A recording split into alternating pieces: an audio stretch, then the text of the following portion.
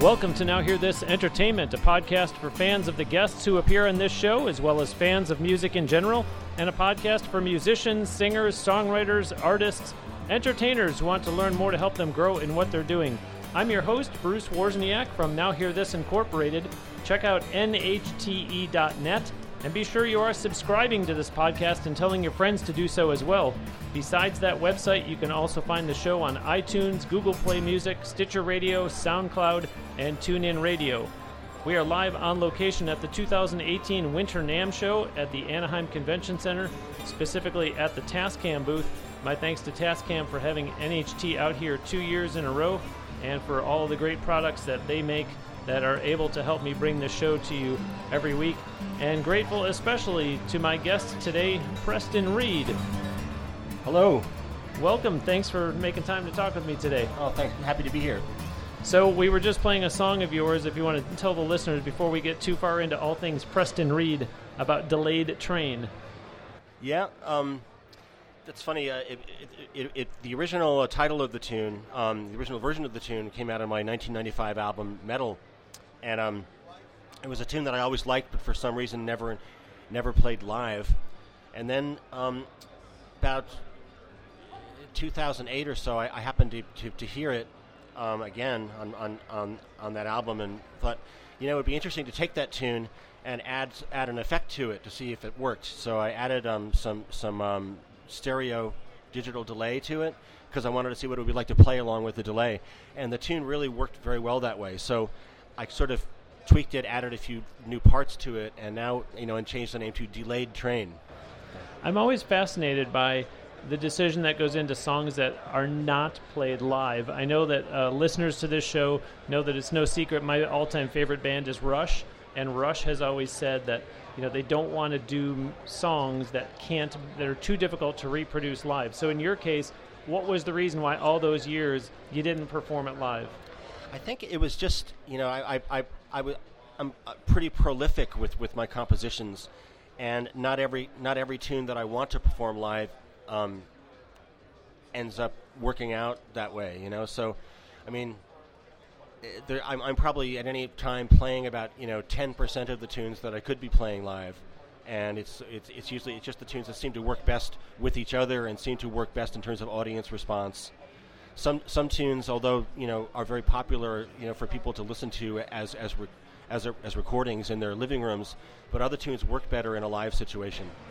So for your benefit, this show is largely done every week for listeners who are up-and-comers that are trying to learn from my guests.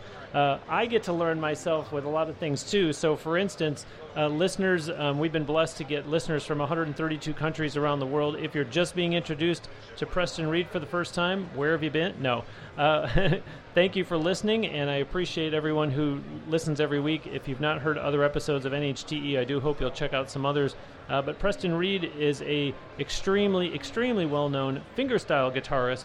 So the question I want to ask you first is, what is the difference between a fingerstyle guitarist and percussive guitaring? It's really a problematic term, fingerstyle. I'm still not sure what it means. Does it mean you use your fingers? But you're using your fingers in any kind of guitar playing. The style of guitar playing that I invented, I call integrated percussive guitar playing, and it incorporates so-called fingerstyle guitar, plus it also incorporates playing drums and percussion on various parts of the guitar, and kind of turning the guitar into a source of sounds that you sort of orchestrate, as opposed to just being, as opposed to only hearing the strings. You're really hearing the entire instrument, and you're also hearing a integrated percussive groove right there in live in real time. So then that brings up a question that's appropriate for the fact that we're at the NAMM show, which is, because you are talking about using the whole guitar, when you are looking for a guitar to play, are there certain guitars that just won't work because of the style that you play? Actually, believe it or not, any acoustic guitar is ideal for playing integrated percussive guitar playing, because a normal acoustic guitar has all these different places on the body that make different drum sounds, and you could play in this style in virtually any acoustic guitar. Okay, I'm left-handed, So am I. I find it interesting that you are left-handed. You asked your dad for a left-handed ukulele, and you can tell the story from there. What is a left-handed ukulele? Well, anyway, he did take me to the music store in the next town when I was 8 years old, and he did ask for a left-handed ukulele, but they didn't have them. Actually, you could probably just change the string order, and that would be turn it into a left-handed ukulele. But anyway, but I think the main thing is it didn't bother me to play right-handed, and I'm still to this day sort of perplexed as to how there is a left or right-hand way of playing the guitar. So I play the guitar right-handed, but my left hand tends to lead the rhythm and the groove, and maybe that has to do with my being left-handed. I don't know, but I always, long before I ever invented this way of playing, I played it as a finger picker and just played right-handed. It never bothered me. Did you play for a while and then get to a point where you developed this integrated percussive method? Yeah. I think you played traditionally. It really happened tune by tune. I did an experiment where I thought, if I were to have a drum groove going along within a guitar composition, how would I do it? Because playing the guitar conventionally, your hands are committed to, one hand making chords and fingerings on the neck, and the other being, picking the strings.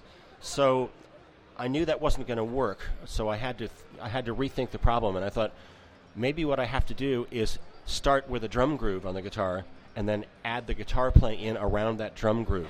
That's why I was asking you, because I was going to ask what the difference is between writing, say, an instrumental jazz song for, say, someone like Earl Klug, I cite him because he's one of my favorites, versus writing a song the way that you play. I'm pointing, for those of you who are wondering, I'm pointing to his picture and the way you can see the way he plays there. So the difference in writing those songs, there has to be, I would imagine. Yeah, if you're going to do an integrated percussive tune, you would start with a groove that would have maybe a percussion and then a bass line happening alongside or in that percussion thing, and after you've got that groove going, then you would start negotiating, melody and negotiating the harmony that would go into it. But it's really built starting off with the drum groove. So I'm interested in your formative years when you were in high school, because you were exposed to, the guitar work of the greats, like Jimi Hendrix, Duane Allman, Eric Clapton, Carlos Santana. I would think that there would be a tendency to say, these are my guitar heroes, I want to play just like them. But at some point, you made the decision that they're great, but I want to go in a different direction. Yeah, I mean, I would certainly not want to try to do the same thing they were doing, because they already do it so well. So yeah, I admire them greatly. But I think what always has meant the most to me is the music, which goes beyond the guitar playing. The guitar is a vehicle for playing music. So I always tried to focus on the ultimate musicality of something, and that included some unusual new things that were not expected from a guitar, but that to me contributed to an expanded musical experience. So that's why I just sort of kept following my instincts as a composer rather than as a guitarist, and it led me into inventing new ways of playing the guitar. And at age 16, your interest was rekindled, and you started to compose your own songs, and your first public performance was at the Smithsonian, yes, of all places. Yeah, I through a friend of my older sister's, who turned out to be the special events coordinator for the Smithsonian. This woman had heard me play at a party when I was 17, and she liked what I did, and then she had booked Allen Ginsberg for a sort of a poetry reading musical evening, and Allen Ginsberg requested a local musician to perform with him. He liked to involve local people in his events. So she called me and said, "Do you want to do a show with Allen Ginsberg?" I went, let me think. We should mention to the listeners that obviously the Smithsonian, you grew up in New York. Yeah. I know that you moved to Scotland in 2000, but had you lived entirely in New York up until that point? No, I grew up in New York State, about 35 miles northeast of New York City, a small town called Armonk. When I was 18, I went to college for a couple of years, and then I went to San Francisco and lived there for 3 years, and we ended up actually living in the Midwest for quite a long time. And then in 2000, I went over to Scotland to play at this guitar festival, and met a person who would later be my wife and manager. And she lived in this small seaside town called Girvan, so that's where we live now. And listeners, go back and hear my interview with George Miller from the Irish Rovers, who is from Scotland and now lives in Western Canada, so it's kind of funny to see somebody going the other way across the pond. Okay. We have a lot to cover here. Okay. First, I want to tell the listeners that I am speaking with Preston Reed. You can find him online at prestonreed.com, and he is certainly on social media. You can find Preston on Facebook, Instagram, Twitter, and YouTube. I should also mention that our show is on all of those same platforms. Just go to nhte.net, and there are icons that you can click on there to find us on all those same ones: Facebook, Twitter, YouTube, and Instagram. We want to continue talking about your guitar playing, obviously, but a nature photographer too. Yeah, I started just taking phone photos like everybody else did, around 2012 with my iPhone 3GS, and I just wanted to have something to post on Facebook, so I just posted a photo of the landscape around the town where I live, and I got a lot of positive response to the photograph. So I started putting up more photos, and I got a lot of positive feedback about that. And so I ended up being quite a photography enthusiast, and got myself a nicer camera, and so I'm very into photography. I was going to ask you if you graduated away from the smartphone to an actual camera. Finally, yes. You've been at the NAMM show many years, all the way back as far as the summer of 1993. That predates my knowledge of NAMM, because I assumed that they were always, I know they have the summer NAMM show in Nashville, but you were coming as far back as 93. Yeah. I think that was probably my first NAMM show. I don't know if it was the summer one or if it was the winter NAMM. I think I was working at the time with Washburn Guitars. But yeah, for through most of the 90s, I went to the NAMM show. Basically, I stopped going after I moved to the UK, and then I was going to the Frankfurt show for several years. But this is the first time I've been back to Winter NAMM in I think 20 years.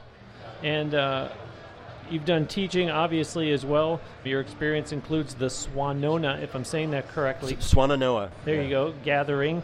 And in Scotland, you were giving workshops that were attended by many, including a fellow that some people might have heard of by the name of Ed Sheeran. Yes. When Ed Sheeran was 13, his dad brought him to my summer workshop, and so I taught him, intensely for 5 days. And he was a very good student, good hard worker. Is it the kind of thing where you have so many people that go through that you can't possibly keep up with everyone, or because he is now Ed Sheeran, are you in touch with him at all? No, we know his parents, so we're friendly with them. But Ed's quite the busy man these days. So I haven't actually had any contact with him directly. But well, I was going to say you're a busy man as well. Yeah. I mentioned Canada before as it relates to George Miller from the Irish Rovers. You've played folk festivals in Canada. Yes. And opened shows for Linda Ronstadt, Bonnie Raitt, Little Feat, Kenny G, Al Di Meola. I mean, the list goes on. All fond memories, I'm sure. Oh, definitely, yes. Yeah. And are any of them anyone that you come back around and collaborate with at another time? Well, I think it's partly the nature of what I do is sort of the solo idiom. I love working with other people, and I love jamming with other musicians, but the main thing I do is this presenting a complete sound on a solo instrument. So I don't do a whole lot of collaborating with other musicians. Is there a split in your time between when I say performing, I'll include recording in there versus teaching, because you have continued to teach over the years. Yeah, I enjoy teaching, and I do it here and there. I guess I get people, I get asked to do workshops and seminars and lecture demonstrations on my stuff, and I enjoy giving the occasional summer workshop. I gave another one last summer. I got 3 people came over from the U.S. and they had a great time enjoying the beautiful area where I live, and I taught them for 5 days, so that was fun. But I think most of what I'm doing is writing music, recording, and touring. And is it a case of being entirely self-contained and you answer to yourself, you write when you want, or do you set any kind of schedule for yourself in terms of, because, listeners, again, I encourage you to go on PrestonReed.com and look and see. We're only scratching the surface here, but 17 albums that you have recorded. Is it just on your own schedule, or do you kind of say, I aim to do one every year and a half, I suppose I would like to do one every 2 years. It usually ends up taking longer than that. So I think my last album came out about 5 years ago. So I'm working on the next one. Hopefully that'll be out either late this year or early next year.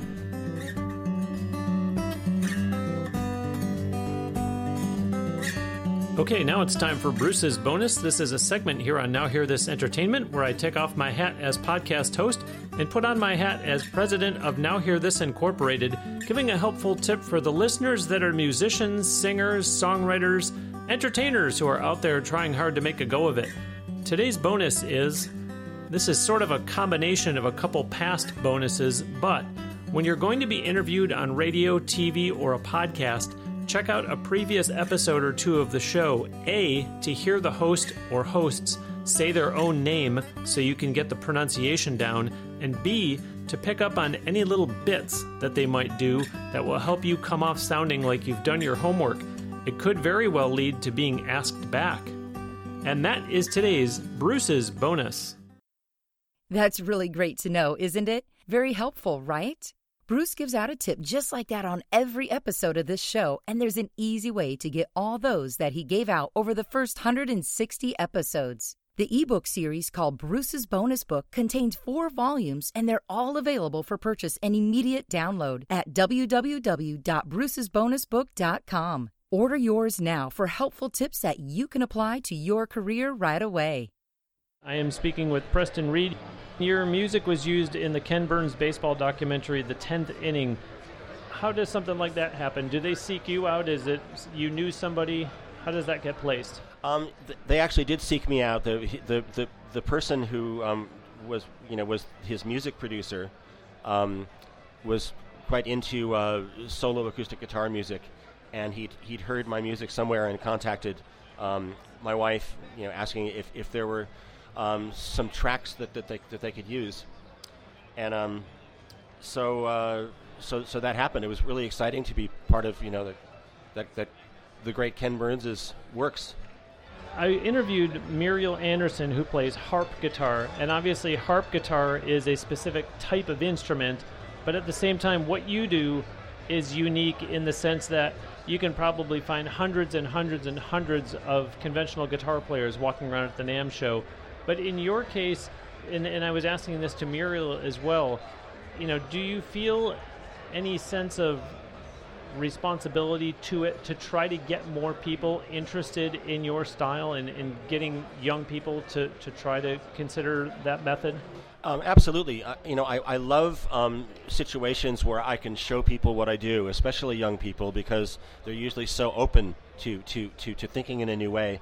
And my music is very much about the music itself, but also about thinking in a new way about how to use the guitar. And so I love I was just over in Hong Kong, and I did several workshops at different schools for different age groups. Some very young students, as up through teenagers, and I think that a lot of them had never seen or heard of what I do or my approach to guitar playing, and they got very excited, and it was really fun to interact with them. As well they should. I I think it's just fantastic. I love what you do. I would be offended for you if there, because I would imagine that now and then you must, in all your years, run into people who are closed-minded and think that's not the way a guitar should be played. Am I right? Have you encountered people like that? Yeah, I think more in the early days when I was first playing this way, and when I first made my instructional video in 1994, which was where I first presented this new approach to playing the guitar.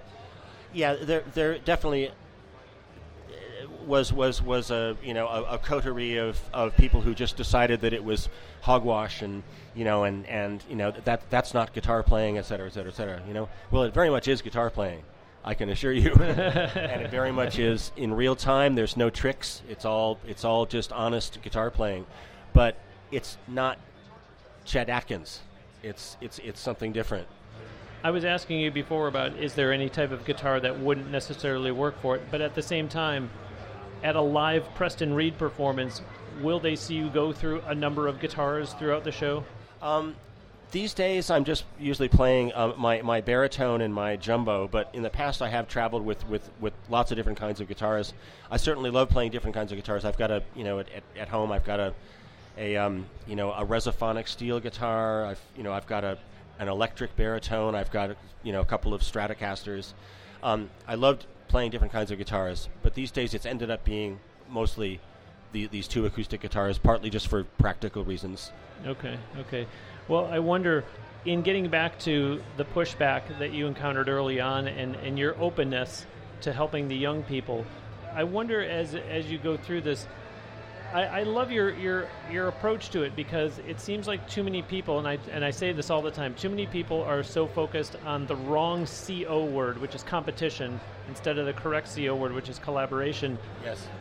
And I've just met you, but you don't seem like the kind of person that would say, for God's sakes, you did, as you said, a video over 20 years ago about this. I don't strike you as the person that would say, well, I'm so accomplished at it, I don't want anyone else to know how to do it.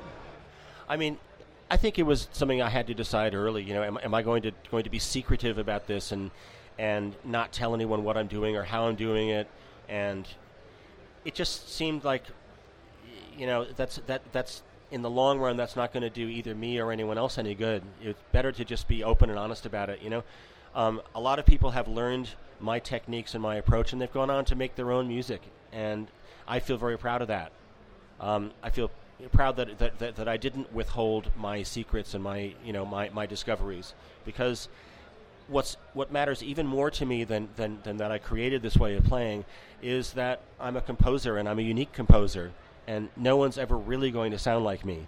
And even if someone learns my techniques and my approach, if they continue to write their own music, they will sound like themselves, and that's, to me, the most beautiful thing. Nicely said.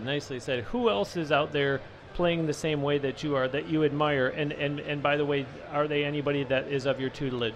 Well, my good friend Andy McKee learned my acoustic guitar approach from my instructional video back in the 90s, and he's done very well for himself on the internet, and he plays all over the world, and he's a great guy, and we're pals, and I'm very proud of him, very, very proud of what he's done and how he's brought his own playing along, and my discoveries certainly have helped him and a lot of other people. Is there anybody out there that's doing anything, and I'll just say with the guitar, that's not necessarily the same style as you, but someone that you really admire that, like I say, isn't just a conventional guitarist? To be honest, I don't actually know that much about I don't actually follow the guitar world that closely. It's the guitar is my sort of compositional tool. I really follow more like jazz stuff, and my favorite listening music is usually classic jazz, like John Coltrane, Bill Evans. I love piano. I love all different kinds of music. I also love certain guitar players. I love to listen to Wes Montgomery. He was quite innovative in his own way. I always like asking the question of a guest that if you're filling out something, let's say online, and there's only a drop-down box and you can only put in one genre, do you consider yourself jazz? Is that what you would choose? No. I'm not jazz, and yet I'm very influenced by jazz, and you'll hear a lot of jazz in my writing. That's why I asked it. Partly because I love the harmonies that jazz gets into, and I love the rhythms that jazz gets into. But I'm really just I love so many different kinds of music that I like to just say I'm kind of there's influences of all kinds of music in my writing. I mentioned before about one of your non-music endeavors being photography. You've also been in 2 TED Talks. Yes. Were those about what you do, or was that something different? They were both about what I do. In fact, they were actually musical TED Talks. They're called TED Talks, but I just played. In one of them, the first one, which was in London, it was the TED Salon in London. I think that was in 2011. I just played a couple of tunes, and that I think in and of itself was was what TED was looking for at the time, which was this something very different that was unexpected, which was what my style very often. That's how my style impacts people who've never seen it before or heard it before. And that's what the TED Talks are usually looking for. So you were a perfect. And then the second one was sort of a story, because it was a young Pakistani kid who had learned how to play like me on YouTube in Pakistan, and so we'd never played together before, and we're suddenly put on stage together, and just had to do this. Well, it was quite an exciting and a little bit scary event. I was going to ask you that for someone as accomplished as you, that's such a veteran of the music scene, it sounds like that might have been a rare instance of being nervous. Well, we had only prepared one tune together, and then Chris Anderson, who's the director of TED, and there was a whole lot of preparation with all the speakers before the event started, saying never go over time. You have exactly this many minutes. Don't go over time, or something terrible is going to happen. And then Chris Anderson himself came up and asked the audience if they wanted another tune, and we were already over time. So anyway, I had to think fast about something that we could play together that we hadn't prepared. But I picked the right tune, and Usman did a great job, and it was really fun. So when you actually performed it, was that your first time performing it together, or did you rehearse backstage at all? No, it was literally I whispered to him, I'm going to just start playing this tune that's basically a drum rhythm, and just jam on it. So he did a great job on it. Yeah, because I was going to ask you to give advice to the listeners who are up-and-comers when you get into a situation like that where you're about to play with someone, but there was no time to rehearse. How can they best prepare themselves so that they don't be overwhelmed by, I've had no rehearsal time? I suppose you just have to be, Usman was just generally a talented musician, and he was able to just improvise in front of a very large crowd, and I knew that this tune, which is actually a tune called Rainmaker, would be something that he'd be able to do something with. I wasn't sure what, but it worked out really well. The 1994 instructional video that you made reference to before, it's called The Guitar of Preston Reed, Expanding the Realm of Acoustic Playing. Even though it continues to set today's players on the path to developing their own musical voice, any thought to coming out with a new video, 2018, 2019? I have thought about that, actually, and I might do it at some point. I've got a couple of different projects that are in the works right now that involve imparting my style using technology and stuff like that. So I'm not sure if I'm planning a instructional video at the moment, but that certainly could happen down the road. I should mention, listeners, that in 2014, Preston performed at the UNESCO International Jazz Day Festival in Odessa, Ukraine. You've been everywhere: Australia, Poland, China, Mexico, 6 continents that you've played on. Yeah. Amazing. Your frequent flyer miles must be... Yeah, it can... Traveling and flying you can rack up those miles, But do you find that the international audiences are any different for any reason, or is it the music is universal and it doesn't matter where I am? Well, I play instrumental music, so there's no lyrics, and I've always found that music is the universal language, and I haven't really ever noticed a difference in the response to what I do in different countries or cultures. It always seems to be, it always seems to reach people. I think people in general. I think music cuts across a lot of the obstructions that people from different cultures can encounter. There's something very, very wonderful and magical about it. And the beautiful thing about your music is, as you say, there's no lyrics that could be interpreted one way, in a certain country and another. I mean, I think we hear about a country artist going over to, say, Germany, and people say they listen to country music in Germany, as though the music only should have certain borders. Oh, I think country music is very popular all over the world. Yeah, I think so. And so is jazz and rock, and it's music really is just it really gets around, and I think it really brings people together. If there's such a thing as leisure time in the life of Preston Reed, or maybe it's flying over to the United States, what do you like to listen to? Music-wise, obviously. I like to listen to jazz, basically. If I'm just relaxing in the evening on my own and at home in my armchair, I'll usually I'll sip a bourbon on the rocks and listen to jazz. Anyone in particular? Trying to think of. I just got a whole batch of new jazz albums for Christmas by groups that I had never heard before. I'm trying to remember the names. I don't know them well enough that I can tell you the names yet, but fair enough. I am listening to new jazz by new artists that I had not heard of before. Well, we're going to close today with a song of yours called Ladies' Night. Just tell the listeners about this before we wrap this up. So Ladies' Night is wrote it in Minneapolis back in around 1995, and it's just kind of a sort of a sleazy groove tune.